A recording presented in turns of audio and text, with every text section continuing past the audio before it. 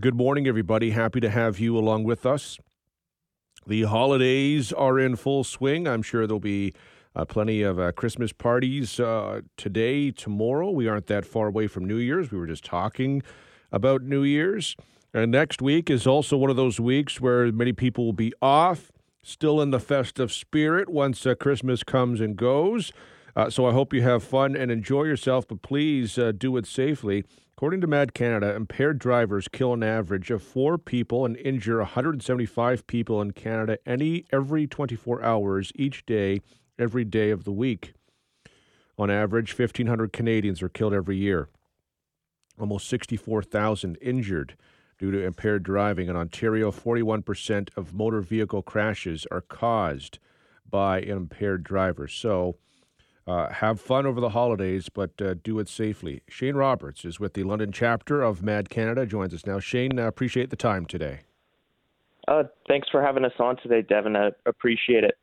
So what is the holiday season like for Mad? I would imagine busy, but one where you're also hoping for the best. Yeah, it's the holiday season. It's always a big time for us because it's right in the midst of our Project Red Ribbon campaign. So that's our annual awareness campaign to promote sober driving during the holiday season. And that runs from November 1st to January 8th this year. And it's actually our 36th annual Project Red Ribbon campaign. And what we do during that is Mad Canada chapters around the country, they distribute red ribbons and red ribbon card decals to raise awareness about the risks of impaired driving and to keep the sober driving top of mind, especially around the holiday season when there's all those parties you were just talking about. So we ask Canadians to display our red ribbon on their vehicles, and just as a reminder that it's never okay to drive drunk or drive high. Do we see more impaired driving during the holidays? Certainly. Definitely, it's definitely a time where you see more of that, just because what you're talking about with Christmas and the holiday parties, it's something that generally happens more often around this time of year. So what advice would you have for party goers this holiday season? So if you're a party goer and you're making your rounds to holiday parties and are planning on drinking alcohol or consuming cannabis, it's important to eliminate the risk of driving impaired altogether by just planning a sober transportation option. So you can book an Uber, you can take a cab, you can take public transportation, you can arrange a designated driver, you can plan to spend the night. For New Year's, we were just talking about New Year's. Usually, whether you're in London or if people go to Toronto or what have you, usually public transit is free as well. So there's lots of options, to your point there, for people to get to and from where they're going safely. Yeah, no, for sure. There's a lot of options.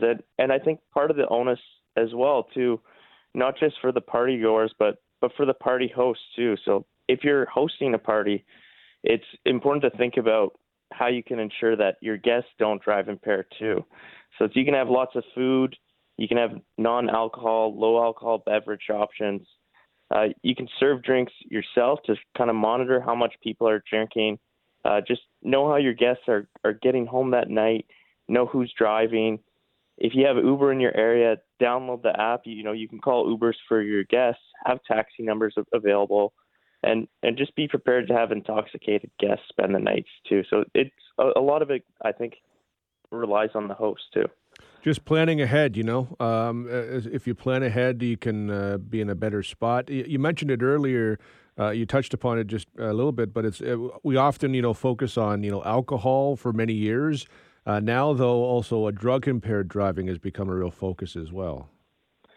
Yeah, so that's something I think that was overlooked a lot in the past, especially before legalization with cannabis. I think a lot of people thought it was all right to drive high if you consumed marijuana or cannabis, but it's totally not, and it's the same rules apply with cannabis. Like if you smoked or consumed an edible, it's not okay to drive. So that's the same messaging applies there too, and the same sort of accidents and the same sort of injuries and deaths and trauma comes from driving high too. It's also impaired driving. What should people know if they do get caught driving impaired?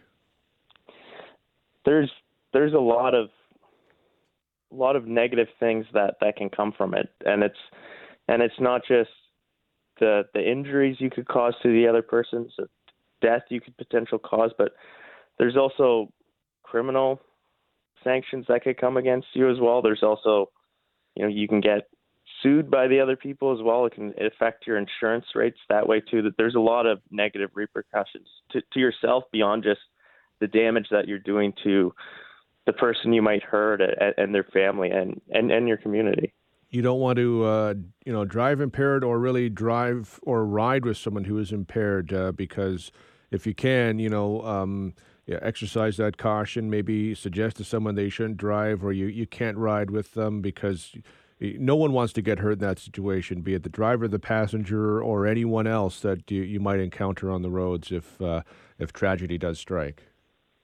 Yeah, exactly. It's, it takes standing up and not being the bystander in those instances, right? If you see a friend out after a night at the bar going to drive or offer you a ride, sometimes it's easy for people to just be like, oh, it's that person that's taking the risk, not me. That's okay. But you got to stand up and you got to speak out against this kind of behavior.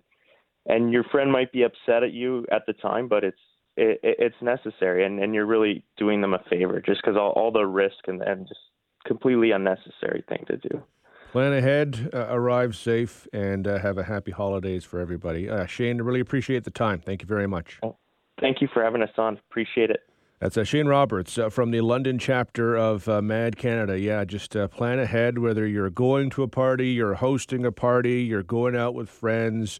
It is not worth it. Plan ahead, have a great time, but please do it safely. We'll take a break. When we return, more of The Morning Show with Devin Peacock on 980 CFPL.